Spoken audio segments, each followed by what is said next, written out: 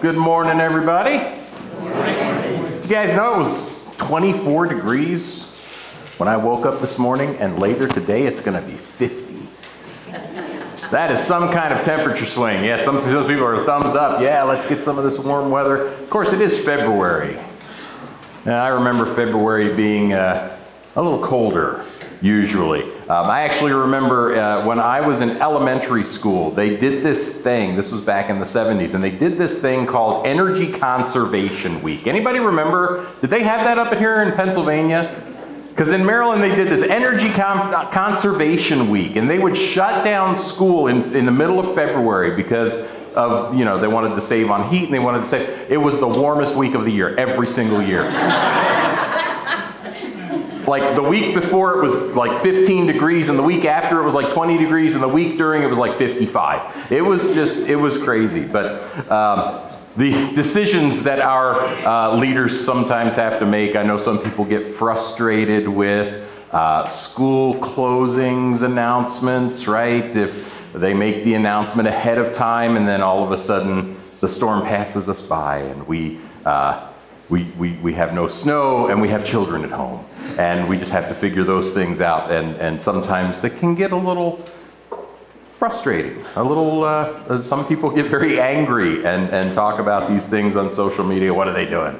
And they kind of grumble a little bit. And this morning we're going to actually talk about a little bit of grumbling this morning. But we're continuing our sermon series on the winter of our contentment. We're taking a walk through the Apostle Paul's letter to the Philippian church, which the Philippian church he had established with this woman named Lydia about 10 years prior to the letter. And last week we looked at Paul's instruction to the church about being of one spirit and of one mind so that they might strive side by side against the evil that is the enemy.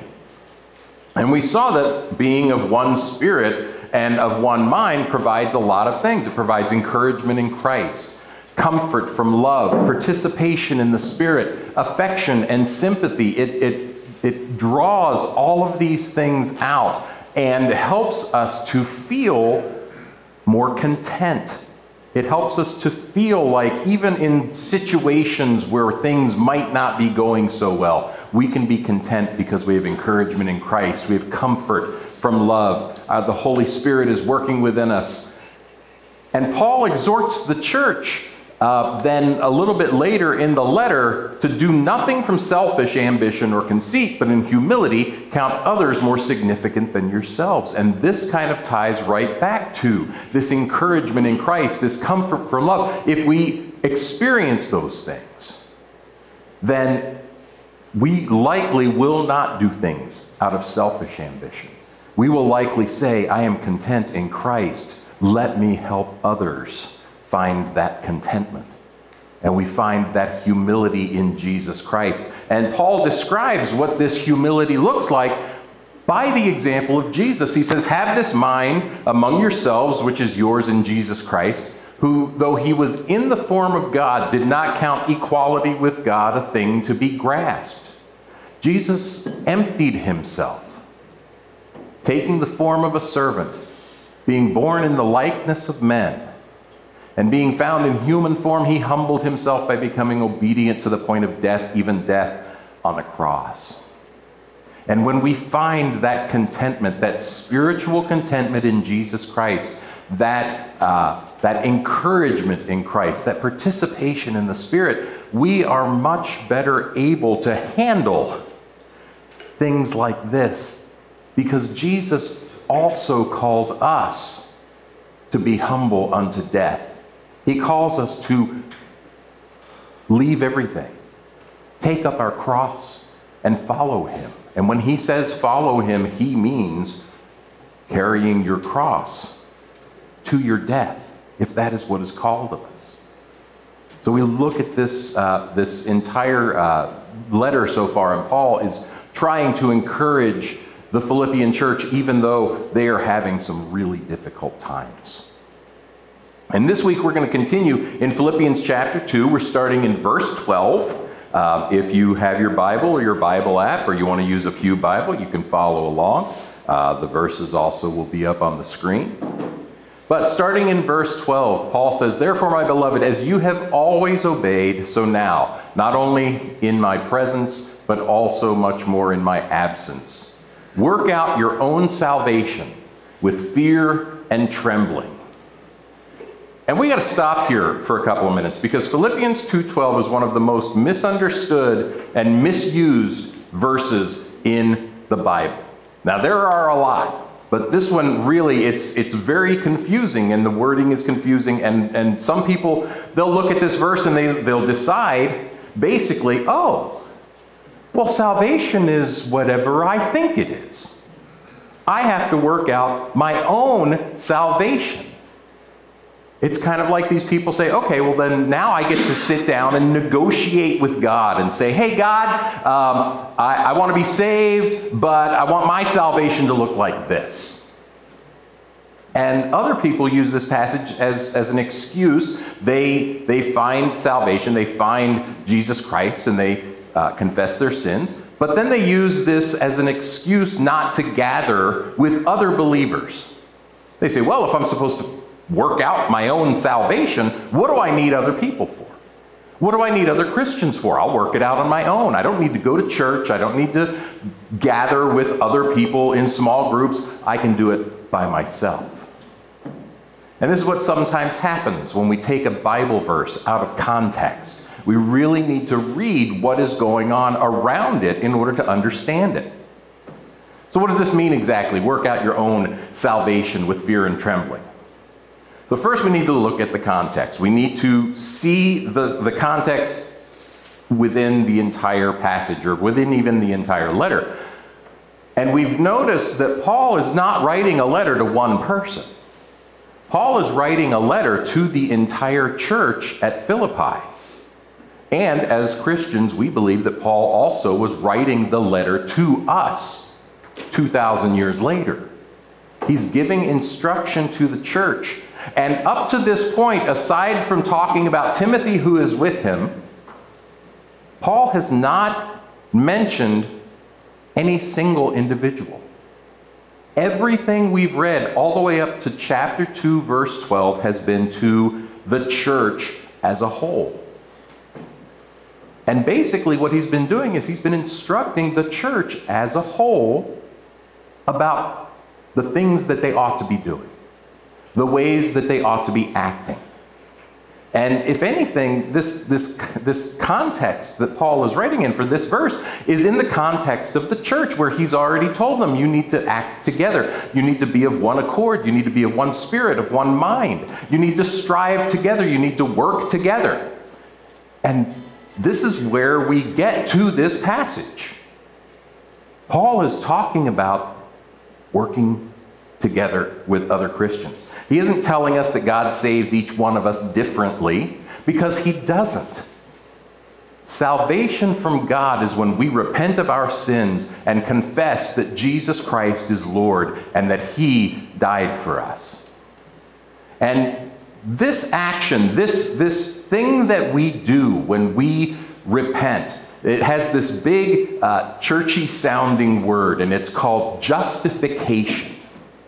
And justification's kind of a legal term if you've ever studied the law. Justification is something that comes up in legal discussions.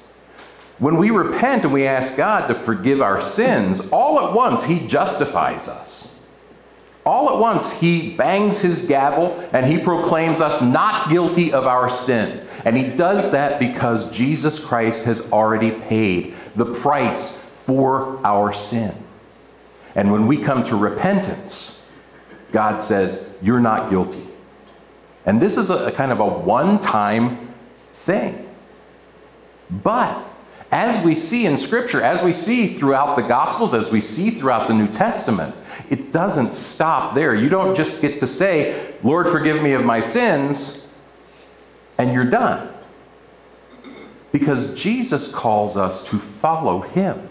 Jesus calls us to follow his instruction. He calls us to follow his example. He calls us to be disciples. And a disciple is literally somebody who acts exactly the same way as the teacher, as the person who has discipled us. In this case, it's Jesus Christ. So not only are we justified, but after our justification, we go into this entire lifelong pursuit of something, another big churchy sounding word called sanctification. So justification, if you want to try to do kind of a mnemonic or a memory kind of thing, I always kind of look at it as justification is a one-time event that makes it as if I've never sinned, just as if I've never sinned. God has wiped my slate clean. It's just as if I had never been a sinner. Sanctification is this long process, and it's a lifelong pursuit. And this is what Paul is talking about here. Work out your own salvation with fear and trembling. He is talking about the lifelong sanctification of the saints, of those people who have come to faith in Jesus Christ. So this is not about being an individual. And Paul also tells us why we should work out our own salvation together with fear and trembling. He says in verse 13, "For it is God who works in you, both to will and to work for his good pleasure." Paul is saying, church, work together. Work in unity, work with each other and with God to do God's will. That is sanctification. Sanctification is doing the will of God in all things for the rest of our human lives. And the other part of this that Paul says is that we're supposed to do this with fear and trembling. Now, the words here for fear and trembling are Greek words phobos and tromos. Phobos is where we get the word phobia. So if you have ever had a phobia, anybody claustrophobic? Anybody afraid of spiders? You're arachnophobic, right? If you're afraid of the number 13, you're triskaidekaphobic, right? There's all kinds of phobias. And this is where that word comes from, this word phobia. It really means terror. It means alarm. It means, if it's a verb, it's kind of like panicked flight, right? I'm running away from danger. And tromos, of course, literally means trembling. It means quivering. It means quaking. But phobos has a different meaning here. We have to look at the context. Phobos means something that is awe-inspiring. Something that stops us dead in our tracks. Now, many of you have heard me talk about the word awesome. Some of you haven't, but for those of you who have not, I do not like the word awesome. Because I think it is overused. Because I do not think that pizza is awesome. I think it is good. I think it is tasty. I think I could eat it every single day and not have a problem with it. But it doesn't inspire awe in me. And that's what the word awesome means. It means inspiring awe. It means more something like this. Look at these faces. Paul is applying this word that basically means look to God in awe. Work out your own salvation in awestruck wonder. The kind of awestruck wonder where you can't help but tremble. You ever trembled? Seriously, think about seeing something or experiencing something so awe-inspiring that it makes you physically tremble. It makes you quake. And Paul says that's how we should treat our salvation. And he tells us because it is God who works in you, both to will and to work for his good pleasure. And Paul, again, he's talking to the church. He is talking to all of us as we strive for the sake of the gospel. And a question that I don't think gets asked very often is how awesome do we think God truly is? How awesome do we think God truly is? How often do we tremble in His presence? How often are we so awestruck that it's nothing that we could do but just stop? Sometimes drop to our knees and just tremble in the presence of God. If we consider who God is and what God has done, does it make us quiver? Does it make us tremble? Consider this just for a couple of moments. God, who has existed, does exist, and will exist always, spoke the entire universe into being. God, who has existed, does exist, and will exist always, created time. He said, "Let there be light," and He separated the light from the darkness, and there was evening and there was morning the first day. God created time. And this God who has existed, does exist, and will always exist, created the stars and the sun and the moon and the planets, and He focused all or almost all of His creativity on one particular rock that we call Earth. After He created all of these things, it was like 4 days to create the entire universe. Then He spends the next days on earth. And this God who has existed, does exist, and will exist always, created everything necessary to sustain the life of everything on earth. Countless plants, countless animals, from single-celled amoebas to 219-ton blue whales. God created all of these things. And then, on day 6, God who has existed, does exist, and will exist always, created us. What He has told us is His greatest creation. Human beings. And if that isn't awe-inspiring enough, try to wrap your head around the idea that everything else that God created was for us. The sun, the moon, the stars, the animals, the plants, the amoeba, all for us. Everything. And then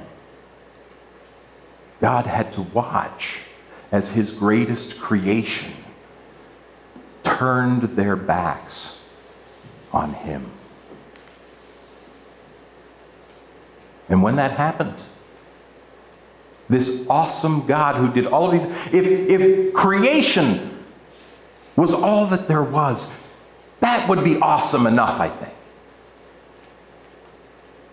But when we turned our backs on God, He didn't throw up His hands in frustration or defeat. He didn't pack His bags and go and create something else. He didn't suck the entire universe back in on itself and say, "Oh, let's try again." God had a plan. God's plan was to see us come back to Him. He wanted us back. The awesome God who created everything. And the only thing He wanted was to love us. For us to come back to Him. For us to repent. Repent simply is a word that means to change your mind.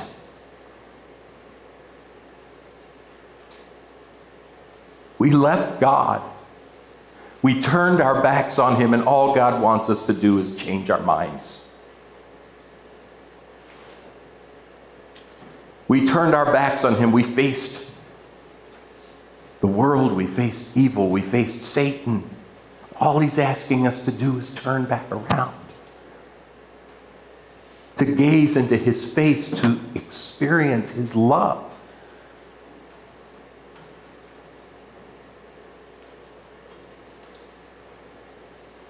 He wanted that so badly that he was willing to send his only son to live amongst his creation as one of his creation and to die as the only way to get back to the Father. Jesus showed us who the Father was. He told his disciples, whoever has seen me has seen the Father. God sent us himself. He sent us Jesus Christ so that we could look on him, on the Father. And then Jesus died so that our sins could be forgiven by the Father through him, so that we could repent, so that we could come back, so that we could change our minds. And Jesus rose from the dead so that we might know eternal life with the Father.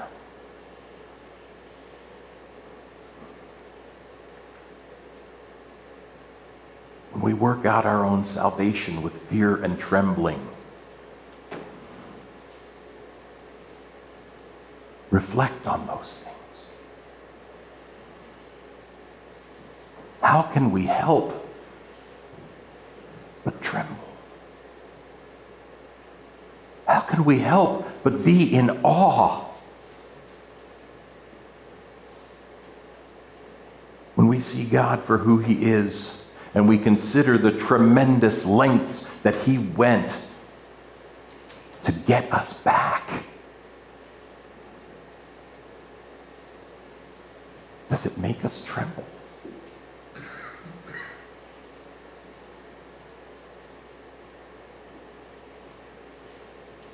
Paul goes on in Philippians 2:14, and he gives further instruction to the church because he wants the church to work out their salvation with fear and trembling. Paul wants them to fear God. Paul wants them to look on God with awe. And he goes on and he gives instruction. And the very next thing he says after work out your own salvation with fear and trembling, because it is God who works in you to do his will, he says, do all things without grumbling or disputing. Now that's a transition. And I read through this and I'm like, fear and trembling, and studying and reading about fear and actually trembling when I'm kind of really considering all of these things. And then all of a sudden, do all things without fear, or do all things without grumbling or disputing. Anybody like to grumble? No, we don't like to grumble, do we? Of course, we don't call it grumbling anymore. Now we call it venting. Can I vent for a little while? Can I get something off my chest? Something's bothering me and I want to tell all you people about it. But if we're honest with ourselves, don't we grumble every day? Some of us grumble the minute we wake up. Oh, what is that? Go to work again. I got to see that person that always takes my coffee cup and eats my lunch. We grumble when we're sick, right? Guys especially, right? It has been said that only a woman who has experienced bringing a child into the world can experience the pain that a man has when he has a cold.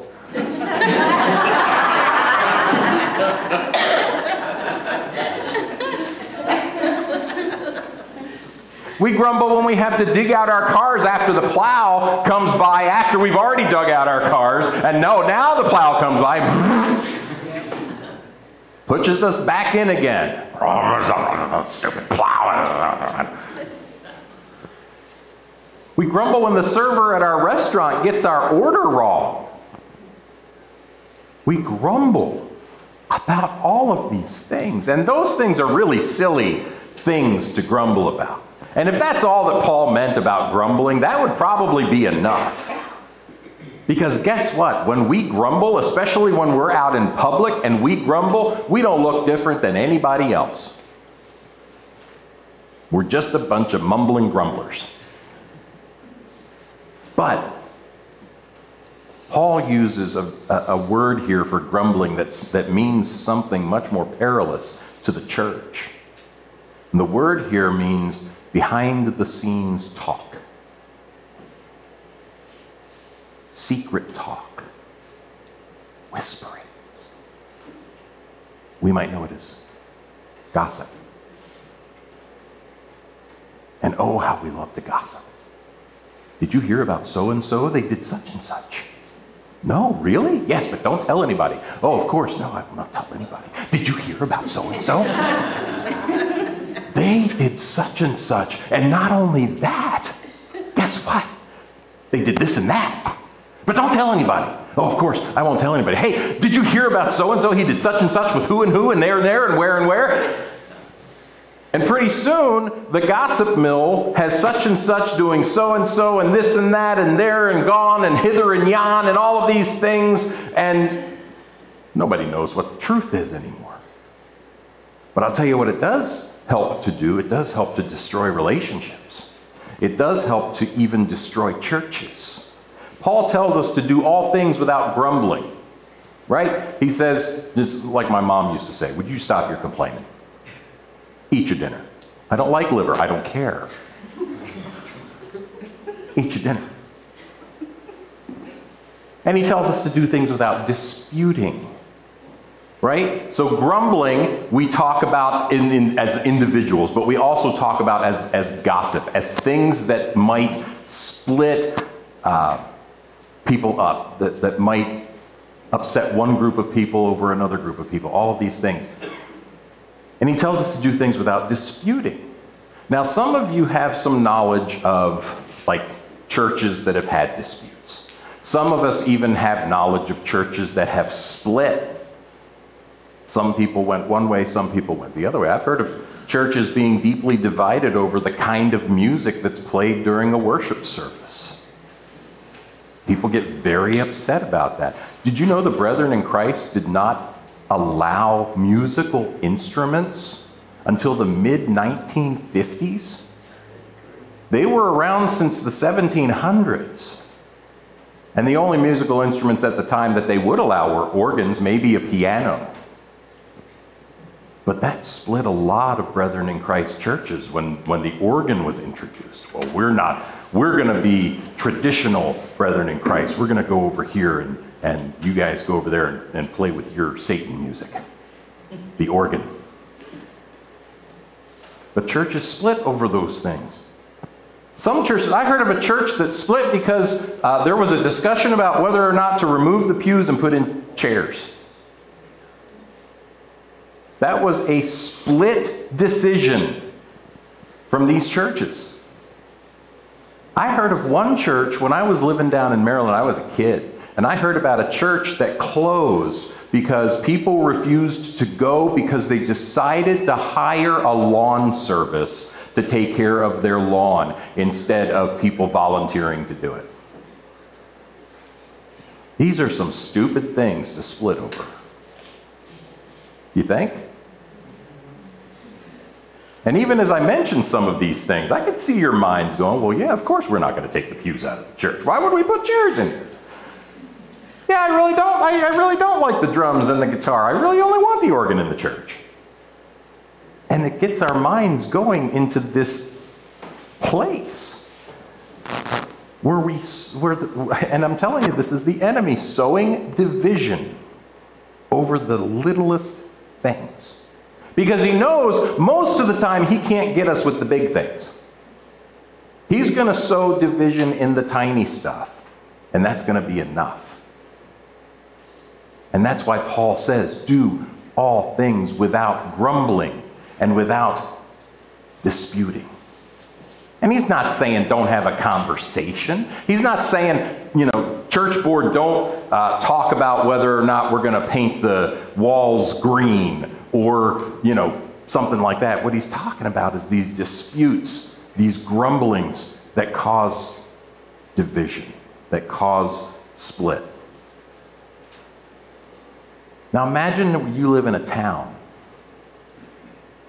where a church split, or a church closed down because they couldn't decide on a lawn service. How do you think non-believers in that town are going to look at church? Not just that church, but church in general. They're going to think we're crazy. And grumbling and disputing, they go hand in hand in a church. They completely mute the gospel message.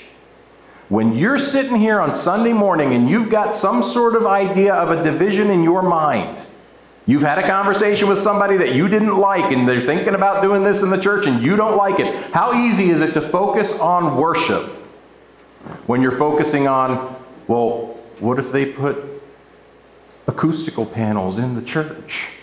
That'll make it look ugly. And I'm telling you, these are real things that I have heard from other pastors. And it mutes the gospel message. People just don't hear. They don't hear the music. They don't hear the sermon. They don't want to give. They don't want to pray. They don't want to do anything. And when that happens in a community of believers, the church starts to get destroyed from within. And Paul tells us why. Paul tells us why we need to act in unity, why we need to avoid grumbling and disputing. In verse 15, he says, avoid all these things, that you may be blameless and innocent children of God without blemish in the midst of a crooked and twisted generation, among whom you shine as lights in the world. Whether you believe it or not, the world is looking at us. They just are. And they are looking for any reason to not repent, to not turn to God. And church people give them a lot of good reasons. We are lights of the world. They are looking at us. And one of the most popular arguments I've ever heard from a non-believer, and I actually had a face-to-face conversation, and I was talking about Christianity, I was talking about faith and everything, and he looked at me dead in the face and he said, why should I become a Christian? Y'all are just like me. There's nothing different. Why do I need Jesus if I'm going to do the same things that you're doing? I'm going to live the same way that you're living. And he wasn't talking about me as an individual. He was talking about me as the church, as a Christian. The world sees us, and they see us when we do good works in our community, and they see us when we take food to the poor, and they see us when we take clothing to the naked, and guess what? They also see us when we grumble and dispute, and guess which one they'll pay more attention to? They don't care if we feed people or clothe people, if we're fighting amongst ourselves, if we are tearing each other apart.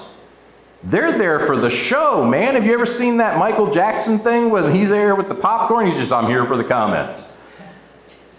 On Facebook, you see that thing, and it's when people start arguing and fighting about things. And that's what the world does. They want to watch the popcorn. They want to watch the church burn. Let's see what they do next. They don't care that we've done good things. It's almost entertainment for them, for a church to fail. And Paul says it shouldn't be that way. We should present ourselves as blameless and innocent. There should be nothing that we present to the world that would even make them think anything but, hey, they're spreading the gospel. They're reflecting Jesus Christ. They are worshiping God. And they care about my spiritual life. That's what we should be. Paul is saying, shine Christ into the world. And we cannot shine Christ into the world when we are divided, when we are grumbling, when we are disputing. It can't happen as a church. Paul ends this section of the letter. And the first thing he tells the Philippians to do is hold fast to the word of life. The word of life is the Bible. The word of life is what we are supposed to use as our authority on all things. And Paul says, hold fast to it. It's the only thing that's going to keep you blameless and innocent in this twisted generation.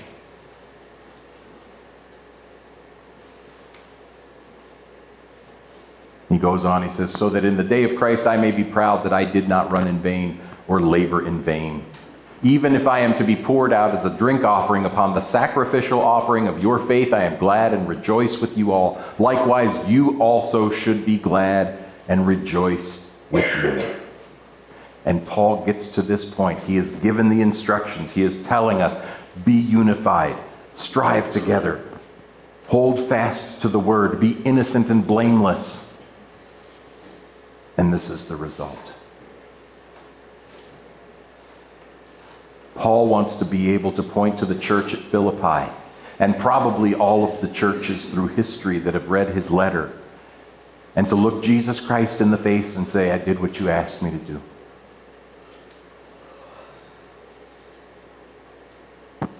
See, they are all blameless and innocent. They strove together for your gospel, Jesus. That is Paul's desire. And that's his desire whether he's with them or whether he's not with them. He wants to end the race. He wants to end his labor. And even if it means being killed, he says, that's okay. I'm going to rejoice because I know that you are living the life that God wants you to live. Not only that, but if I die, you should rejoice with me. Because I ran the race with you and my race is done. And you know what happens to me next. Make sure it happens for you too. Stay blameless, stay together, stay unified, strive together. Be the church.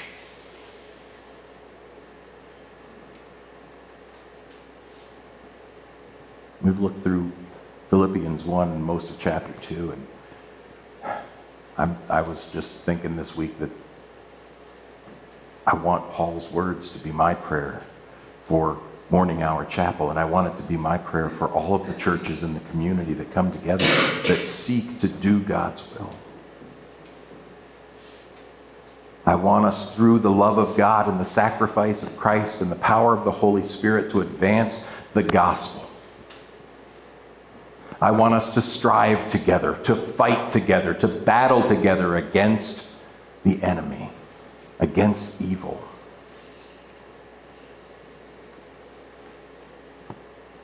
And I want us to live in unity, and not grumble and not dispute.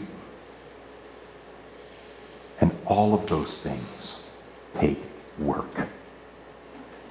That's why Paul said, work out your own salvation with fear and trembling. Because it's not easy. But as we strive together, as we unify, as we study Scripture, as we minister to those in the community,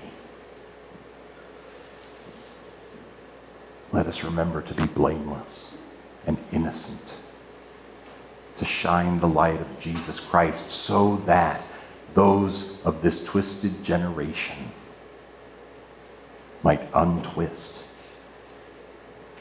might turn around, might repent and see the face of God. Would you pray with me?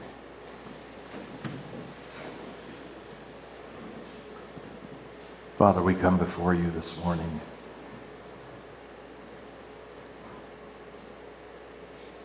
Father, I tremble.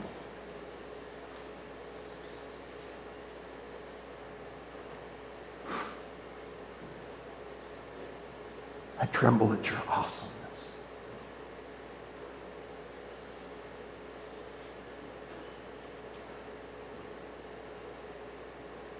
And Father, forgive me, for this is the first time I've trembled in a long time before you.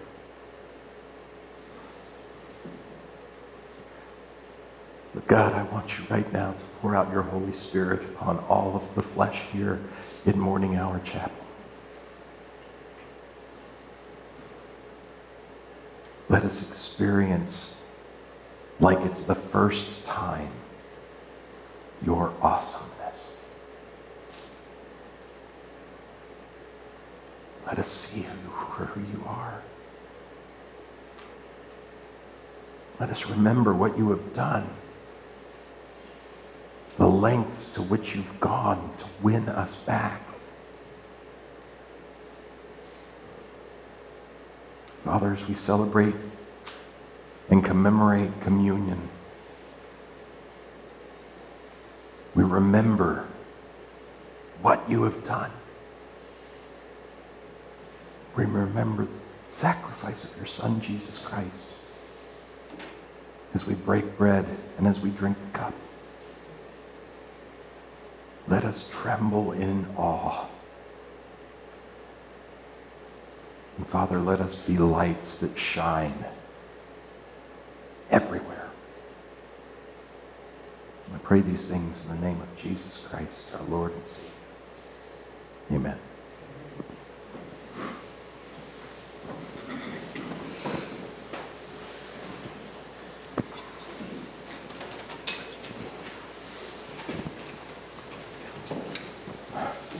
This morning, and on the first Sunday of every month, we commemorate the Last Supper. We commemorate communion. This is the time when Jesus asked his disciples to remember him, to remember who he is, to remember what he did for the salvation of the world. And Jesus gave the bread as a symbol of his body. He gave the cup as a symbol of his blood. And he asks us every time that we gather together to commemorate this Last Supper, that we do it to remember him. Let's take a moment to prepare ourselves.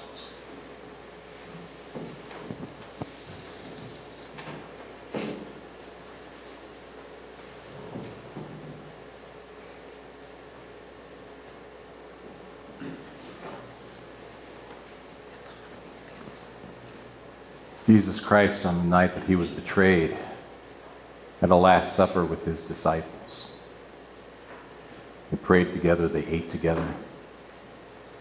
Jesus gave them final instructions. And he also gave them a final demonstration. He washed their feet. And he told us that we should serve one another likewise. And that we should serve the world by doing whatever task is necessary.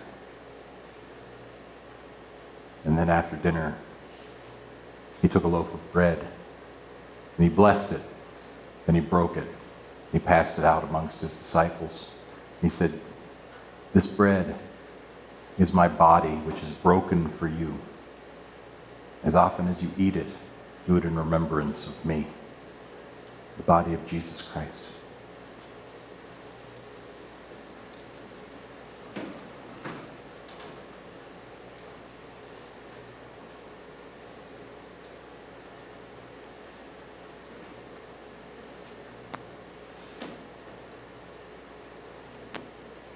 He also took a cup of wine. He blessed it. He passed it out to his disciples. He said, "Drink this, all of it. This represents the new covenant of my blood. It is spilled for the salvation of many. As often as you drink it, do it in remembrance of me." And as we remember Jesus Christ's sacrifice this morning, let us remember, let us be awestruck with wonder and tremble in the presence of God. Blood of Christ.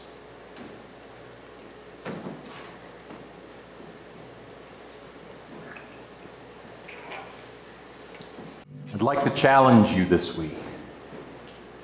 When you wake up in the morning and you notice the first breath that you take, I want you to consider that the entire universe was created by God so that you could take that breath. And then consider how awesome that is. God bless you this week.